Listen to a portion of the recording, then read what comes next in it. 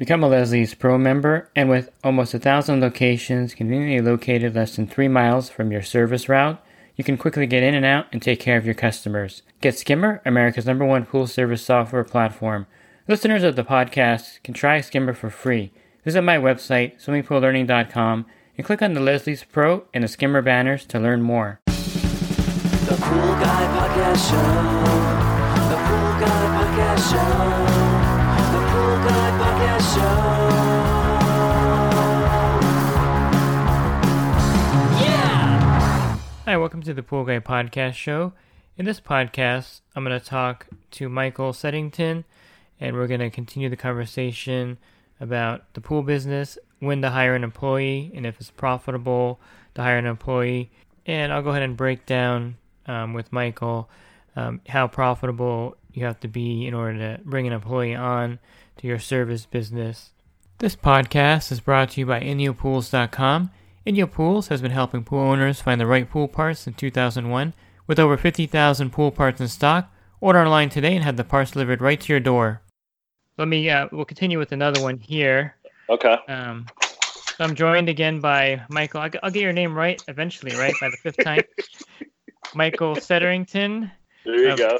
Blue Pools. And we're talking, he's asking me some questions. He's a member of my coaching group, and we're going over just a series of questions regarding the pool business. Your next one was, if we need to hire a technician, how should we compensate them? So in California, they're changing the law. So the 1099 employee is pretty much going to go to the wayside. I don't know if you know that. I didn't. Okay, so they're really restricting it. The only way you can be a 1099 employee is if the person hiring you does not do like business. So if you're a pool service guy and you're hiring a pool service guy, he can't be 1099. You know, the barber shops are really hurting, the hairdressers, because they can't rent their chairs out now and give someone a 1099 because they're in the like business. So there's a couple ways around this. One thing they can do, if you wanted to still have your employee as an independent, his own business kind of thing, but he's doing your pools, he can form a corporation. And then you're incorporated already, I see that. So you would be dealing corporation to corporation, and that's one way to get around the rules in California. So you would pay him, he would just invoice you as a corporation, and you would pay him as a corporation. And that's one way around the 1099 problem that's developing here. Or you can make him an employee and give him you can't really make him a salaried employee because the laws in California are very complicated about managers. Right. So he's got to be paid hourly at that point, and you can't pay him per pool either, because I don't know if that would indicate a salary of some type. Right. Okay. That makes sense. So I don't know exactly, a way around that part. So you would have to either make him an employee or just have him incorporate and deal corporation to corporation to kind of get around that 1099 restriction. I don't know how they're going to enforce it, so I wouldn't even make him a 1099 employee next year because of that reason. Okay. So you would have to get a good hourly rate, though, to make it worth his while. Because typically a per pool would be like $11 or $12 per pool in the old days before the new law changes. So you'd have to make it so that if he does, and it has to make sense for you too, so you're not losing money. Right. So, if you go ahead. I was going to say, I think number 2 goes with 10 too. So as you just said that, does it make financial sense to add an employee? Mm-hmm. Or, where does the profit come from? And my thinking was, if I did take someone on and I did pay him hourly or however we got to it, that, let's say I got 50 pools and it came to where I paid him half of, the income from those pools. So roughly $2,000 or $2,500 to do 50 pools. And then my thinking was, where I would make money would be on the salt cell cleanings and the filter cleanings. Yeah, you can make money on repairs too while he's doing the route. So it'll all even out for you, basically. I think mainly you'd have to see if there's a tipping point where you're making money and you're losing money with an employee. Right. So if you're doing 60 pools yourself and then your employee's doing 50 or 60 himself, and you're doing repairs in the free time you have, then you're definitely making money. But if Right. he's doing 60 pools, you're doing 60 pools, and there's no other income coming in, you're probably not helping yourself in that respect. It's like Right. I don't see how you can make money in that case. Yeah, So, exactly. Okay. And then you have other problems too, because if he's an employee, then he has a truck. So is it gonna be your company truck that he's driving? Which is typically what they do. If he's an employee, they drive your truck so you can write everything off, because since you're paying payroll tax on him, you're gonna need all the write-offs for yourself. And so it would have to be a company truck so you can get the write-offs on that for your business Sure. instead of his personal vehicle. So you're gonna have to maximize your write-offs with the employee, since the state's going to require you to pay payroll tax on him. So Right. you have to kind of look at it. I would say if you're able to do 60 or 70 pools yourself and do the repairs, you don't need an employee at that point, Right. Right. So, Yeah. No. Exactly. I mean, my whole thing was I do 60, 70 of myself right now. I have 60 pools. Summertime I did 70, and I was extremely busy. But, obviously everybody wants a little bit more income. So I just was thinking if I got to 100 and had someone doing, 30 pools for myself, and then I would do the filters and the salt cells, and that's where I would start generating all that, a little bit more money. it may make sense to do that next summer. You have to kind of see where you're at. Right. Which questions are we going through? The ones that you emailed me last, or the ones that we were going through first, just to verify? The last one. The one, okay. Yeah. So number 3 is how, so the markup in Riverside County for repairs, for parts and labor.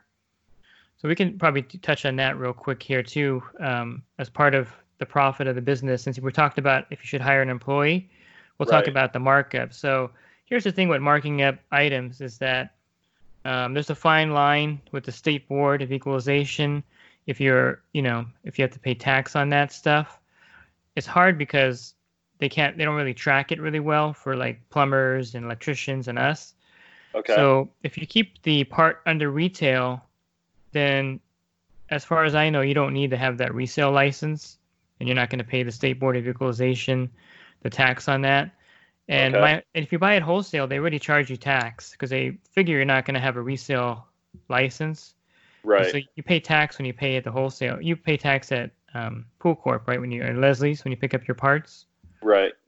So you would keep the parts under retail. So one way to do that is to give a flat rate invoice. So if you install a motor, you would just labor and parts $500, and that way you're not splitting it up. Okay. And so for like parts like a skimmer basket or something else, just go online to Amazon, which is probably like the default for everybody. Okay. And see what they're selling the skimmer basket for, and then you just sell it for $1 under that price, So if they're selling it for $15, you sell it for $14, and that way you stay under the retail price, and you kind of avoid all that the iffy ground of sales tax and State Board of Equalization, things like that, which I don't think they're really checking on service guys as much. It's mainly restaurants and fixed building type stores, like a pool store would be one. So there's not a lot of markup on parts, if you noticed. Right. Yeah. No, I've definitely noticed that. I've got a couple customers that will say, well, I checked Amazon and this is what it is. Okay. And then that's where, how you just said, keep it under Amazon price. And that's what I offered. Okay. I can do it for, $8, $10 cheaper than Amazon, and they'll go for it. So. Yeah. And so hopefully that's changing, because a lot of the manufacturers like Pentair, Hayward, and Jandy, I think all three now have really raised their prices online. So if you're selling one of their products online, you're going to have to kind of set the price with the retail. And I know Hayward and Jandy have already changed that. So if you look online for like a Superflow, a Jandy Super Pro, whatever it's called, it'll be the same price that you would find in a store. So, but it's the small little parts that hurt us, like the baskets and things like that. Cleaners, especially the cleaners, Yeah. I think the pool, the Hayward pool cleaner at the supply place is like $380 wholesale, and on Amazon it's like $360. Right. Exactly. Give me the off-brand from. Yeah. So you can't win with profit there because you're competing against these guys online that sell them really cheap. And also the retail pool stores can buy 1,000 units at once and Right. get a low price, and they have rebates, things like that. So you can't win in some areas as far as that goes. So your main profit is your monthly service. The cleaning that's when you get your main profit. So we can touch on another podcast here on the charging for chemicals and also which chemicals. I think that's good for this one, and we'll continue one more talking about chemicals and charging for chemicals. Okay. Yeah, that'd be great. So I hope you found part 2 of the 4-part series on the pool business helpful, and we're going to continue with the next part talking about chemical costs and things of that nature for your pool business. And if you're in the industry and you're looking for more help with your business, definitely check out my coaching program at poolguycoaching.com. There's a lot of great benefits there, like texting me and calling me, and also the group chat where you can post questions, and you get great discounts on pool products as well as your general liability insurance. So check that out at poolguycoaching.com.